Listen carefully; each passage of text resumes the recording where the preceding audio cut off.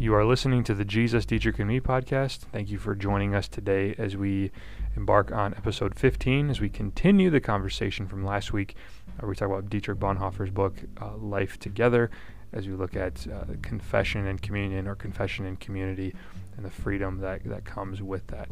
Hope you enjoy today's episode. Well, welcome back, everybody, to another episode of Jesus, Dietrich, and Me. I am Tyler. Across from me is Pastor Hill. We are at Christ Our Savior Lutheran Church. So shout out to those of you who listen to us that attend Christ Our Savior, that support us and have been listening to the podcast. Thank you. We're here on a Wednesday, and I think we're both a little, I saw on social media, Pastor Hill, that we are experiencing a debate hangover. Is that just not really sure.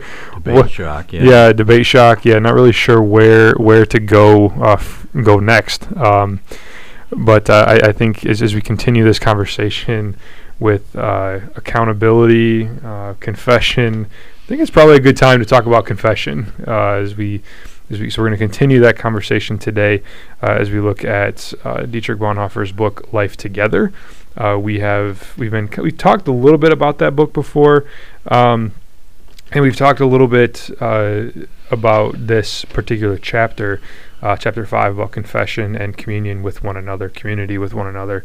So we're going to continue that discussion today. Last week, we talked about, number one, why is confession and communion important with one another? What are the obstacles that we endure because of this? What is it that Satan lands in our way or puts in our way to make sure that we don't have community with one another, that we're not able to confess? We talked about transparency, right? We talked about the importance of being vulnerable, being broken, being willing to share what is going on, what is truly going on in your life, no matter how hard that can be. And then last week, as we kind of got to the end of that conversation, we briefly talked about accountability. Pastor Hill made me discuss my hierarchy of people in my life, and I mentioned that that I've got there's a certain group of people that I have in my life that I will tell things that I don't share with everybody else. People that are even outside, that are not my wife, and I think that's also important. We'll probably talk about that in a minute, but it's important to have these. If you are a male, to have other men in your life that you can do this. It's important if you are a female to have other women in your life that you can communicate that to. So this is generally gender specific, by the way, because the mixing genders and accountability. Yeah, it's not usually a good idea, and that's just because God made men and women different. That might shock some of you, but God made men and women different, and so men relate differently to men than they do to women. So it's important to be very gender specific. So if you are a female, find a woman that's in your life that you're close to be an accountability partner. If you're a man, find another man in your life to be your accountability partner. So as we kick off that idea of accountability, Pastor Hill, you mentioned we were talking. Oh, wait, I have to ask you a question. Okay. How long have you been married? I have been married for, let's see. I love that worldly side. It is September 30th. So in 10 days, it will be October 9th, which will mean that it will have been 1 year and 8 months. So you haven't yet learned this lesson. I'm telling you here before you tell about Paul. And okay. Yeah, there'll be a day when there'll be things you need to talk over with a brother that you haven't told your wife, and you may never tell your wife, and maybe you shouldn't tell your wife. Well, I think I've done a little, not a little bit of that, maybe. Certainly, a little bit with you, a little bit with a couple other friends. I guess those would be the brothers. Sometimes you need the brother to help you to figure out how to. I'm saving myself here. How to talk to your wife about whatever it is you haven't talked about. Right. Not that I've got all these things. Not that I have all these secrets. But there. Thank you. All these, and it's not to say that you should keep secrets, but then tell the people in your life first. Tell your accountability partner first. But no, there are certainly there are difficult things to talk about, to bring up, and that's where you enter the Paul or the Silas in your life. So that's where we're going to start. Pastor Hill and I were talking off air before we hit record on this. And Pastor Hill, you mentioned that it's important for each person to have a Paul, each person to have a Silas, and each person to have a Timothy in their life. Can you kind of expand on that a little bit for our people out there in listener land? Yeah, it's the idea. It's a little bit more than accountability. It's important to have a Christian brother who is ahead of you in the path, who is maybe experienced more of life, has more a deeper rooting in Scripture, someone who you can talk to about something, and then he can speak Christ into you, and you accept it as the relationship would be a mentor. So you're speaking, he's speaking, and you're receiving in a mentorship kind of way. And the bottom part of that is that you should seek to have a Timothy in your life. There is someone in your life, probably somebody in your life who's younger in the faith, has just begun, who needs encouragement, who may need your words spoken into their lives to help them over some of the hurdles. And then we said Paul, you need a Paul in your life, a Timothy in your life, you need a Silas. And the Silas is somebody in Paul's life who could look him in the eye and tell him off when he was being a jerk. Mm-hmm. That makes me think of the debate last night. I was just gonna say, could look at you with Christian love and tell you you're full of it today, buddy, and get off your high horse. And the example in Acts is when Paul had it with John Mark and wouldn't take him back. It was Silas who spoke the truth. It didn't work out so well, but he spoke the truth eye to Paul. So that's a kind of a deliberate kind of discipleship path. Somebody who you can have discipling you, someone whom you are discipling. That just means leading people to walk along with Christ. And somebody who is a fellow disciple who you can lean on in times of trouble and count on to do what? To tell you the truth when you need to hear the truth. And we don't always like to hear the truth. That's certainly had issues. Certainly had points in my life where I've had people that have said to me, like, are you even, like, do you even hear this? I've heard this. Or do you even hear yourself right now? And like you're speaking out of your, not your mouth. Yeah. And another orifice. Yeah.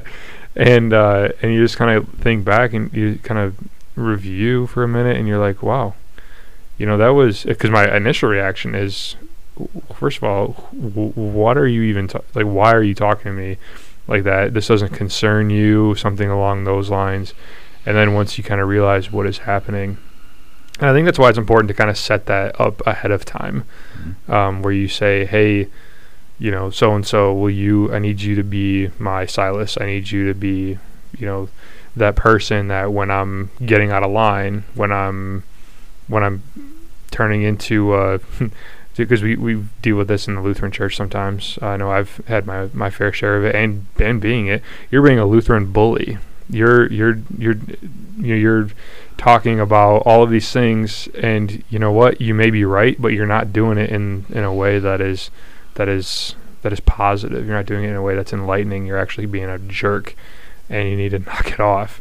And and the initial reception of that might be, who are you to tell me? But then you remember, oh yeah, I asked you to be that person, just so that you know that it is coming from love. It is coming from, it's not trying to escalate the situation. It's coming from a place of trying to calm you down, so that you don't, so that you continue to reflect Christ in all that you say and do. Yeah. So these are not Yeah, they're job descriptions, yeah, but you don't hire somebody to do this. You develop these relationships over time. And because of love and trust, the Silas can say things to you that as you react to it, as you describe. But in the background, well, wait a minute. The only reason he's saying this is he loves me. Because he loves me. Even if he's wrong, most likely he's not wrong. Right. But even if he's wrong, he's speaking to you out of love. So I'm going to ask you a question. Okay. Ready? Ready. Yeah. Do I have 2 minutes to respond? No. You talked about the devil putting up barriers between us and, I'm going to use my words, true community, true Christian brotherhood. I think Dietrich Bonhoeffer would tell me that the principal barrier is not something Satan puts down in front of you. You are the principal barrier yourself. Your pride, your sinful nature wants to self-justify and excuse everything. And I want a relationship with a Christian brother that tells me everything I do is okay. Right. And even when I know it's not okay, I want him to say, "Oh, well, you're forgiven," because I understand. Yeah, I was say, I understand why you did it, not necessarily, hey, you shouldn't have done that. Yeah, so it's our own pride that keeps us from this kind of truth. So today we're doing a senior Bible study. Tyler was in the back, and a woman at the well, and there was a moment of accountability there, even though Jesus and the woman didn't really have a formal relationship. When he said to her, "Go call your husband and come back," what did she say? I have no husband. Which is sort of true. Big time camouflage for the truth, right? Yeah. Very, very. I don't have a husband. Okay. It's like, I guess technically, no. Yeah, that's exactly what Jesus did to her. You're right. Yeah, you're right when you say that. But here, let me tell you, how about those 5 other guys and then the man that you live with right now? That's actually not your husband. And then he says, what you said is true. Yeah. Yeah, her purpose wasn't truth. Her purpose was to camouflage the truth. And I don't know that I'm sure she heard from all of her other fellow villagers how wretched her lifestyle was. Sure. But she, at that moment when Christ spoke the truth right to her face, I don't know that she would ever have grasped the enormity of her choices until she was confronted by him. Right, for sure. And well, because it's not until you're confronted by truth that you realize that you've been living a lie. I think. The truth of the gospel, because you've been living the lie of sin. And I think this is a good story of that. She's trying to camouflage. Jesus, for lack of a better term, hits her over the head with the truth. And she's. I mean, you showed the video clip. I don't know which Jesus film that was. Gospel of Luke. Gospel of Luke, and he's is that the guy that plays Jesus? Is that the guy that's in Lost? I wouldn't know who was on Lost. Oh, sorry. Okay. Sorry. But the woman's face when he says this to her, she's really kind of playing it off like, oh, tell me where I can get this living water. And it doesn't. The way that it played out in the show was completely different than how I had played it out in my head when you just read it.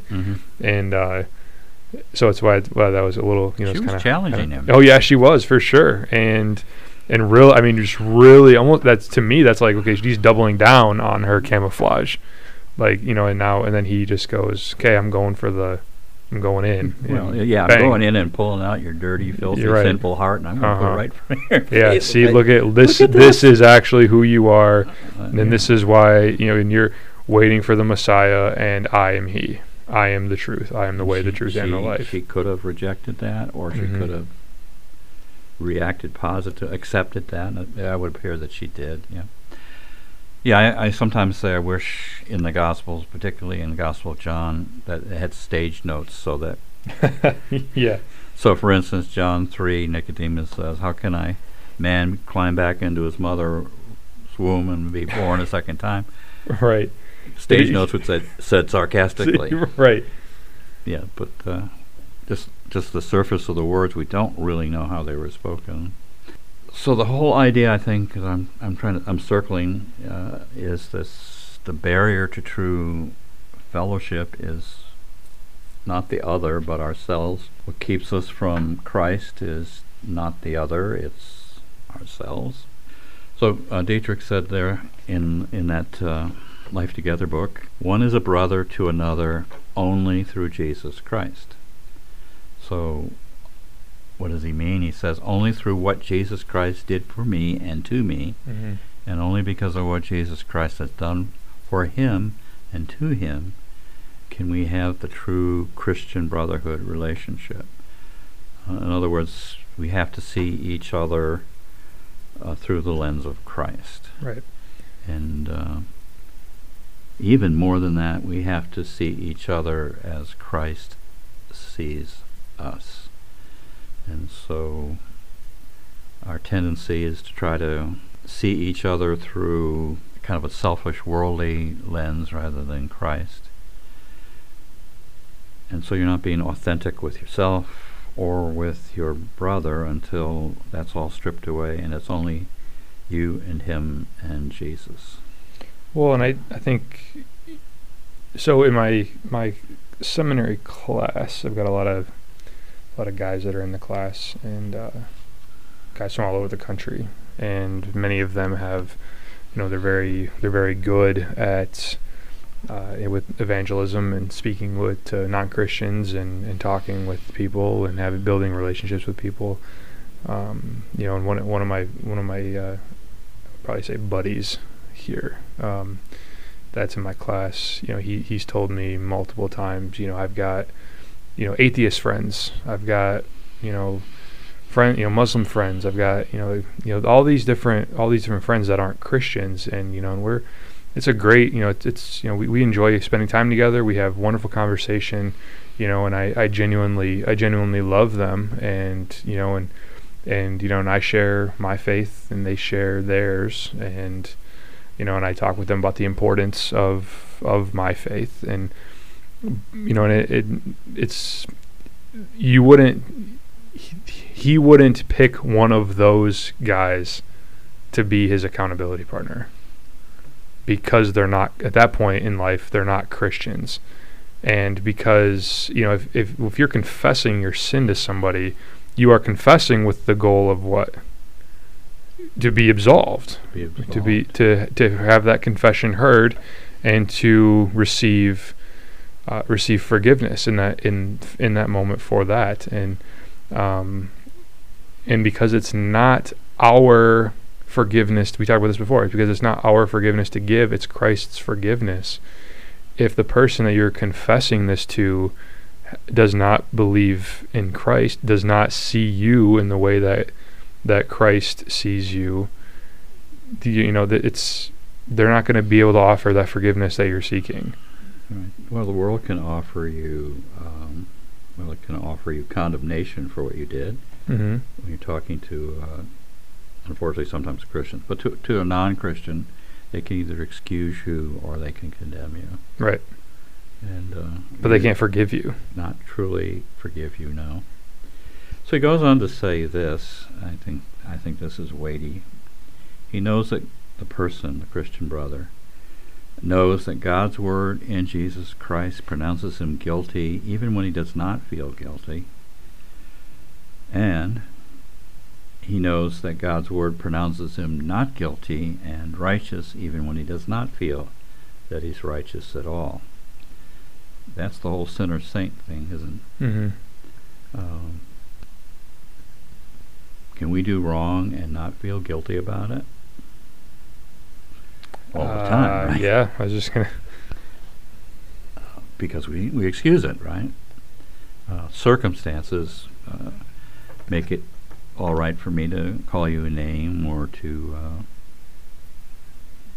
talk behind your back or whatever, and then I excuse myself. I don't feel guilty because he, she, her, it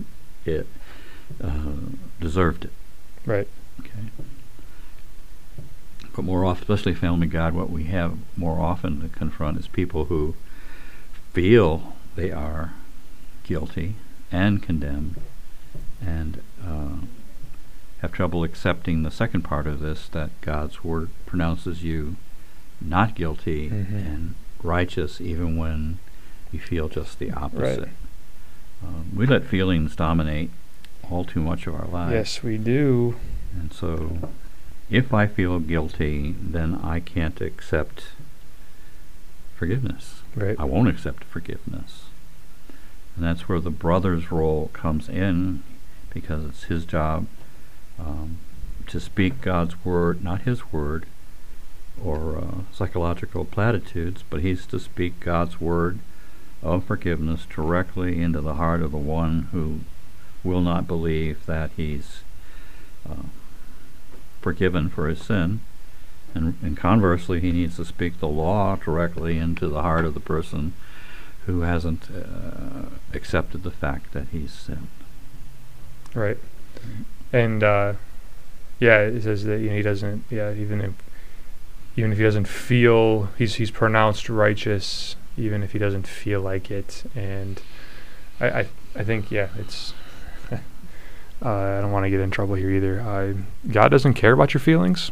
Do you think that's fair to say? Yeah, I would say your feelings come out of your heart, and your heart is sinful and deceitful and desperately sick. Yeah. Following your feelings is the worst life advice you could give someone. I don't follow. So I shouldn't follow my heart. No. If my heart is telling me to do something. Well, I mean, and even when Satan loves to take your feelings and use that as authority, and I think it's because secular Christendom has they've made that about your feelings. When you go to worship, I felt in such a worshipful place today. I felt so good in church this morning. It felt so good. I felt the gospel. I felt so the Spirit's not there when you don't feel it. Right. I'm like, and those are, and that's fine, because I love being in worship. I feel great when I go to worship, but when I let that dominate, I'm not going to. I go to worship, and one of the things that happens is I feel good, but it's because I have received forgiveness. It's because I'm with people that I love. It's because I get to worship Jesus. But that's not why I go to worship, right? That's not why we go. We go to receive what God has given to us. We go to receive His word, to receive His sacrament. But Satan loves to play on those feelings. So we see a lot of people leaving the church because I didn't feel right. I don't feel good when I worship there. I don't like the way that the pastor preaches. I don't like this. I don't like that. And if you're listening to this and you've left your church because of that, that's shame on you. Well, I would say, that's not the right reason to leave. We'll just leave it that way. Well, there's a very thin line between proper kind of worship and a kind of worship that makes it all about me. Mm-hmm. And then it becomes a form of idolatry. I go here because the music speaks to me, the pastor's words speak to me, the whole aura of the church speaks to me, and that's not why you were there. Well, you've just made worship about you. Yeah. And you don't go to church for you. You go to church for God. But like I said, Satan, kind of bringing this full circle here, Satan loves to play on those feelings, so he actually will use those feelings to lead you away from the church, to lead you to another church that might make you feel good, but is teaching you all the wrong things, or teaching you things that, or is lacking in teaching you things. So you're lacking hearing the law, you're lacking hearing the complete gospel, you're lacking hearing the body and blood of Jesus shed for you for the forgiveness of your sins. And how many people do we know that have left the Lutheran church and gone to non-denominational churches, but they go there, and now when they receive, I wouldn't even call it the sacrament, but they're not receiving that in the tangible way that they do in a in a Lutheran church. And it's all right. They wouldn't call it a sacrament in that church. Right. Well, exactly. And you're missing out on the greatest thing that God has given to you, which is Himself. And you're okay with that because you feel good when you're there. And and I've always said, when I preach, I like to make people feel uncomfortable. I want people to feel, get squirmy a little bit and just kind of go, oh man, like when the people hear the Peter's sermon at Pentecost and it says that they were cut to the heart. You should feel cut to the heart by the law. That's what the law does. The law kills you. But we don't like that, and it hurts our feelings when that happens. And that's exactly what Satan wants us to, where he wants us to be, is to be determined and to have and to place authority in our feelings and follow those feelings, because it's going to lead you away from Jesus. That's a long way around. I'm sorry for rambling. Let's take a step and a half or two back, and the depth of what we're talking about is not going to be found in a church community where everybody spends an hour together 2 or 3 times a month, and then their lives are completely independent of the church. You will never be able to build the kind of Christ-centered relationships, and in fact the whole system is I almost want to say design, but that's wrong, requires you to be a hypocrite, to be in the church, to camouflage your sin, to conceal from everybody else your brokenness, and you certainly don't want to go letting anybody know that you are hurting inside. So what we're really talking about is the kinds of relationships that are built as part of the invisible church, perhaps in small groups or in whatever other venues, but in the larger formal context of the physical or visible church, just not possible.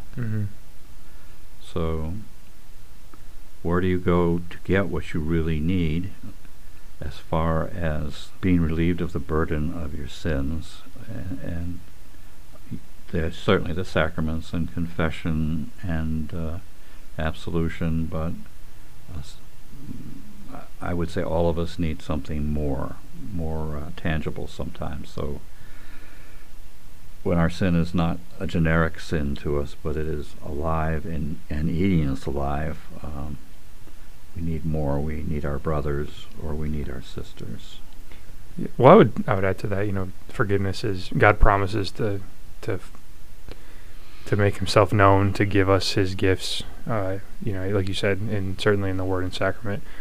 But so many of us, first of all, churches, the common practice for churches. I mean, Family of God gives communion every Sunday, but the common practice for churches is what, every other Sunday? Yes. So you're going to get forgiveness for your sins twice a month, so maybe 3 times a month, depending on what service you go to. And you can receive that forgiveness, receive that absolution whenever you want, because you can go and confess to that person.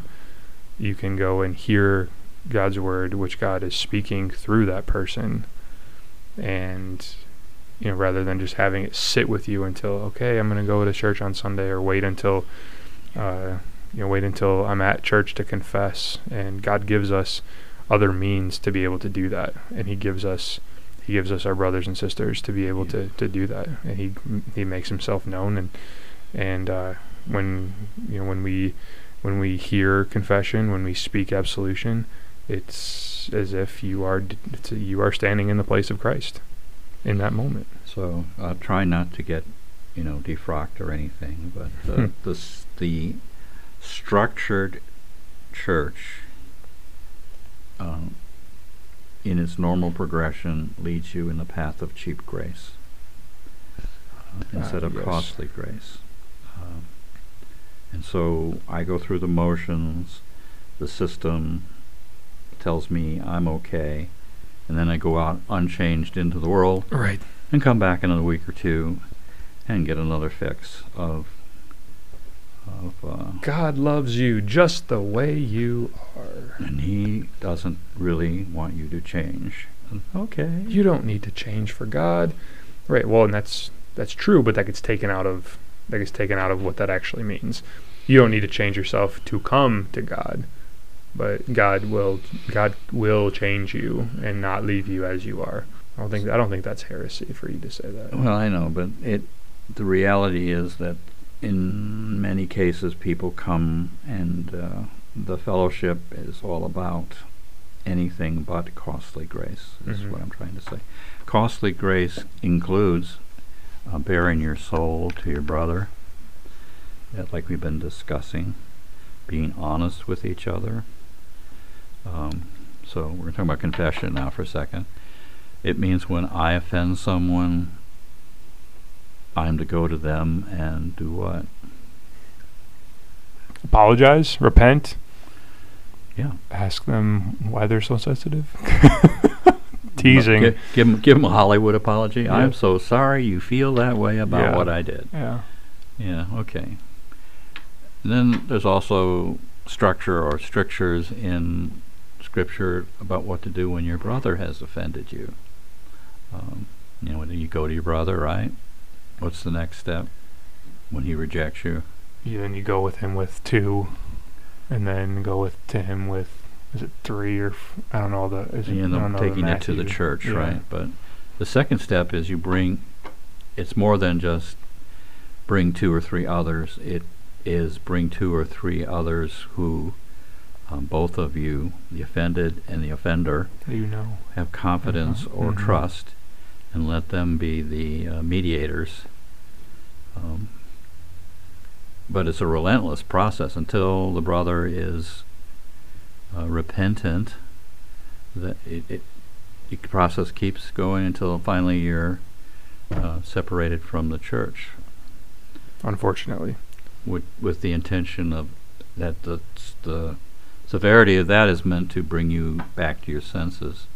Yeah, so I draw you to repentance. I confess my sins to someone that I've really offended, or I go and confront somebody lovingly, Christian lovingly, who has offended me. But there's a third kind when James says confess your sins to one another, is the kind of confession where I'm not offending person or offender, rather I'm telling you as a brother about a sin either that's troubling me or was committed against someone else, and more importantly than that, where I am so deeply troubled by what I did that I can't just accept the pastor's, his words of absolution to forgive me. You need sometimes, I'm going to go 2 ways with this. Sometimes you need to go sit down with your pastor face to face and talk it through. And, this is what I did. Sounds very Catholic, doesn't it? This is what I did. I know God's word says that if I confess my sins, He's faithful and just to forgive my sins and cleanse me from all unrighteousness. But we're back to the early thing. But I just don't feel forgiven. Right. And that's when he, the pastor, is to speak for God, with God's word into you. Actually, he should be calling you to repent for your faithlessness and not believing God's word, but to lead you to accept the forgiveness of Christ. And another switch over from that would be sometimes in the accountability brother to brother thing, you need someone who is going to hear your confession or hear your inability to accept forgiveness, and again speak God's word into you. It really puts you on the spot. Do you believe the word of God or not? Yeah. And that's a difficult. None of us want to put ourselves in those positions. So even in our churches where there's individual confession. Lutherans are not lining up and flooding the zone, so to speak, with opportunity. I'm 57th in line to talk to pastor on Saturday, but I'm glad we don't have that. Well, it has its place, and some some church pastors, our pastors, are very, very faithful in offering that. But yeah, nobody wants the pastor to think badly of them. No. Yeah, and I've been, we've been doing a little bit of catechesis with a young man at our church, and I had this conversation with him last night because it was very evident to me that he was, when I would ask him questions, that he was trying to figure out what it was that I wanted to hear, what it was that would make me happy. And I said to him, I don't want you to give the answer that you think that I want to hear. I said, because at that point you're guessing, or you're hiding what you actually. And if you don't know this, so what happens if you guess right and you actually don't know? Then you don't learn. So it's like if you're shielding yourself from your pastor because you think he's gonna think differently or think poorly of you. He's been put in that position to do that, not think poorly of you. He's been put in that position to bring you forgiveness from Christ. That's what his call is. That's what you. That's what. It also says he's there to lead you from darkness to light. Right. Out of patterns. Right, but if you don't confess that to him, and he doesn't know that, he can't be held responsible. I guess I'm going to tread there, but you're making it very difficult for him to do that when you're hiding that, or you're putting on this facade that you've got your stuff together when he knows darn well that something's bothering you, but he just doesn't know what it is. So rather than hiding it from him or giving him the answer that you think he wants to hear, be vulnerable, because what you find is that hearing the Word of God, hearing grace and truth from another person hits you a little bit different than when you read it or you hear it either in a corporate setting or when you read it in God's Word. When it's spoken to you from an individual person, particularly a pastor in an individual confession absolution setting, we just talked about this. You feel different, right? It hits you a different way. And the reality of it is, though, is that whether you accept that forgiveness or not, that's really not contingent on what you think about it. God he's forgiven you one way or another, and you are forgiven. And it's are you putting your faith and trust in that forgiveness, or in the person of Christ that has given you that forgiveness? Forgiveness is given. Are you receiving it? Yeah. So he says also here, I think a powerful thing, that when we publicly, and I don't mean in front of the church, God, when we express to our brother out loud, take that sin, dirty, filthy sin, and flop it on the table between you, it liberates you. Mm-hmm. In fact, the very thing, I'm speaking from my experience, the very thing that keeps you from wanting to be in this kind of relationship, accountability relationship, the fear, the reality is that's liberating. When somebody knows you for who you truly are, and still loves you and accepts you, that's altogether different than that same person loving you, accepting you because he buys your camouflage. It's kind of, I'm probably misusing this. What Jesus says, when you know the truth will set you free. Mm-hmm.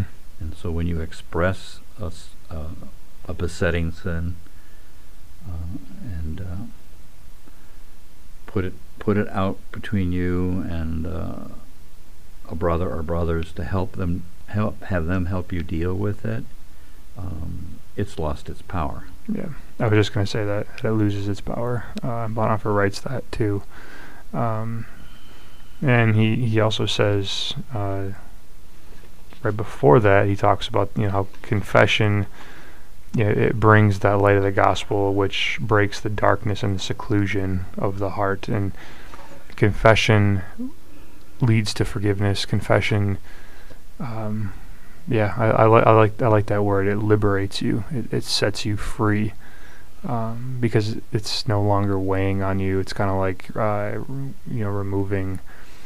Have you ever seen? I think we were talking. Remember we were talking about this at Family of God, or because so many of our men and women have been in and out of prison. But like after you've been cuffed, and when you take the handcuffs off, what's your first thing that you do with your wrists? Yeah, you kind of chafe them. Because it's been chafing on you for so long, and and you see this in the movies when the cop removes the cuffs, and you just they kind of rub their wrists because, oh my gosh, like they're not there anymore. And that's kind of what that is. Once you have confessed and you have received that absolution, you've received that forgiveness. I mean, you're rubbing your wrists because those chains, those cuffs they're no longer there, and they've been there for a long time, or it feels like they've been there for a long time. So he says, in the very act of confession, I find true fellowship. What does that mean? That means, I think, that when you and your brother are dealing with each other and you speak the truth to him and he receives it as Christ would receive it, then all the barriers to fellowship melt away in that moment. Yeah. And that's, I think, is that liberation that we just talked about. I let you see me down to the deepest, darkest, dirtiest part, and there you are, still unconditionally loving me. There's so much power in that. And also, again, I did a lot of work with men before I was a pastor. Did with men's groups and discipleship. So many guys will say, I don't need that.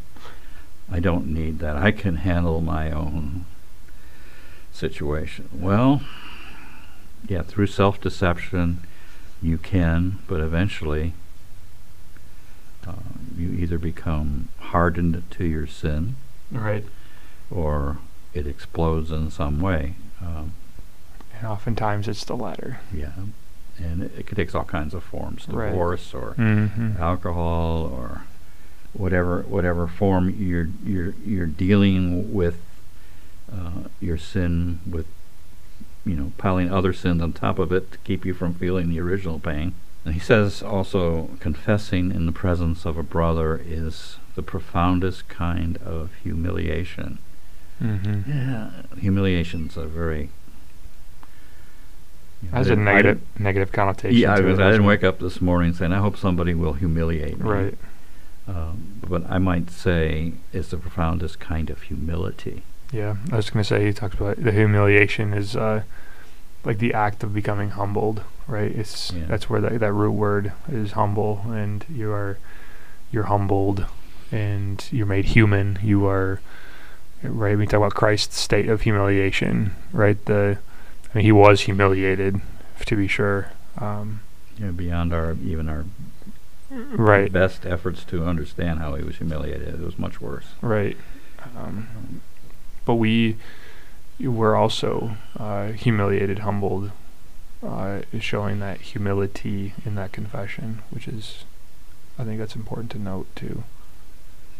So maybe another idea that's within here that we can talk about is that the brother you're speaking to, if he has not grappled with his own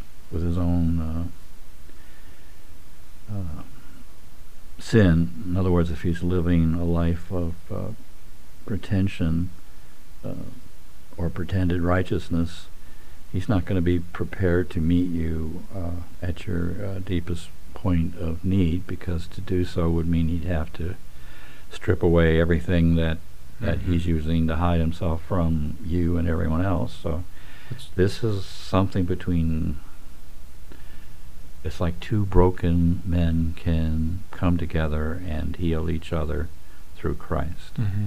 But if I'm not not open to hearing or being known for my own sin, I'm not going to be able to bridge the horror of your sin. You have to have these, Bonhoeffer saying you have to have accepted or be revolted by the horror of your own sin that sent Jesus to the cross, right, before you can lovingly accept a brother who has also, by his sin, sent Jesus to the horror of the cross. Sure, and that's why that's why Bonhoeffer says that only the brother under the cross can hear the confession, and we talked about that a minute ago too. And what does under the cross mean, do you think? Well, I mean, you could look at it a couple different ways. You are at the, I guess, it could mean like at the foot of the cross. You are under the cross. You are submitting yourself to the cross and the theology of the cross and the sufferings and the putting yourself to death. Taking up your cross. You could, or I think Those of under the cross. I also think like 6 feet under. You're actually quite literally under the cross, because you have buried yourself. You have buried the old Adam, and you are living the life that is not your own, but it's Christ's. It's kind of, sort of like it. You let the cross. You allow the cross to define you. Everything that's worth knowing about you is based on that crucified Christ, for whom he died for me, and therefore I live for him.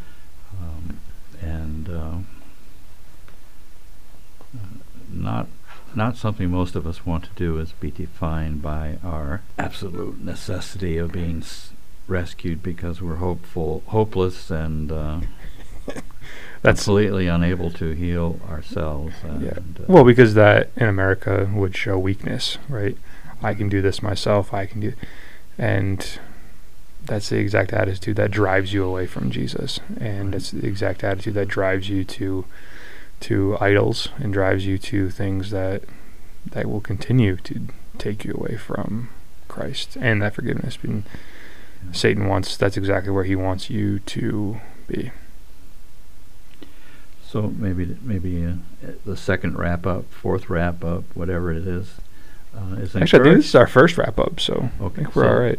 What I'm hoping you're going to hear is encouraging you to pray and open your eyes and see who God is placing in your life, who might be your Paul or your Timothy or your Silas. And don't be a Clint Eastwood Christian. Clint Eastwood never needed anybody, right? No, or Chuck Norris. Chuck Norris, the same. Well, he always had a sidekick, but yeah, we want to go it alone. And are you saying that Clint Eastwood is better than Chuck Norris? With a gun. Yeah, so, older guys, John Wayne never needed help either, that's right? True. That's our image. The manly man doesn't need anyone. Of course, until he does. Right, yeah. And then he finds out he doesn't have anyone because he's lived a life of solitary, self-centered self-importance. That's a lot of selves. But to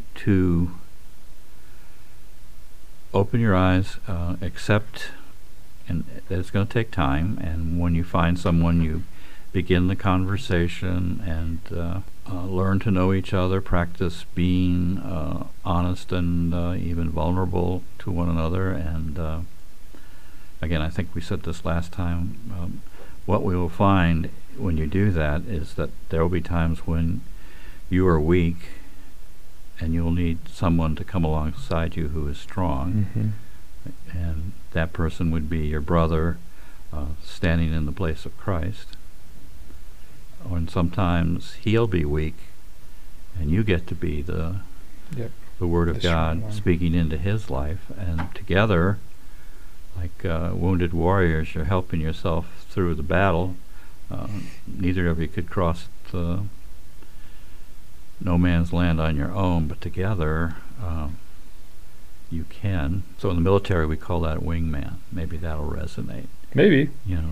A fighter pilot doesn't want to be out there without his wingman. Right. Same thing. Tank crews. They have tankmen. The tankmen or tank crews are in their tank, and if they're alone on the battlefield, I've said this many times, they're particularly timid because they're alone.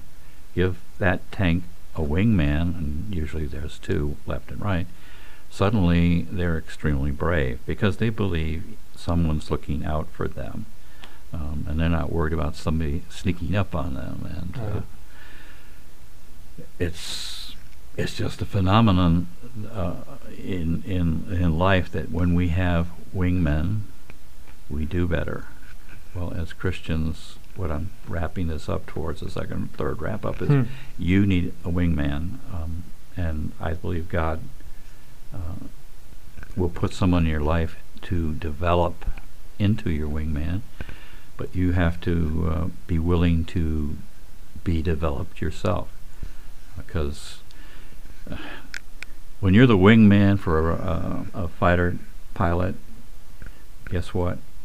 He's your wingman too. Mm-hmm. It's not a master subservient relationship. It's a team relationship. I need him. Sure. He needs me. Or you can just plod on through life and pretend everything's okay, and then wish one day that you had other people around you, for sure. Yeah.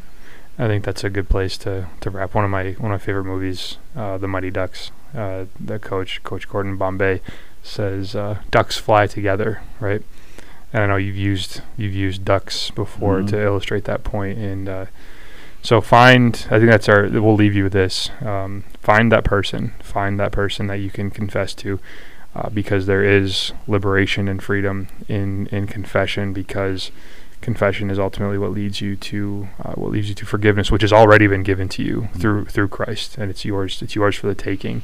It's yours for the keeping. It's yours for the changing, and you will be changed by this forgiveness that comes from Christ. So thank you all for listening to us today. Not sure what we're doing next week. Y'all have to be surprised. Pastor Hill is going on a much-deserved vacation, and so we might do something a little different next week, unsure. Or we might take that off and give you guys a chance to hopefully catch up on the other episodes. We can always do that too. So have a great rest of your week. Have a great weekend, and we will talk with you all very, very soon. Take care. Jesus, Dietrich, and Me is a Family of God Lutheran Church podcast. We are supported by a number of different congregations in the southeastern Michigan and the mid-Michigan area. Thank you so much for being a part of this journey. Thank you for your support. Make sure, if you haven't yet, to check out fogdetroit.com, where you can look at all the other things that are happening at Family of God. We're currently trying to update that website to have some more content for you guys, so make sure that you do that. Thank you all of you that support the podcast. We love doing this for you, and we can't do it without you. God loves you, and so do we. Take care.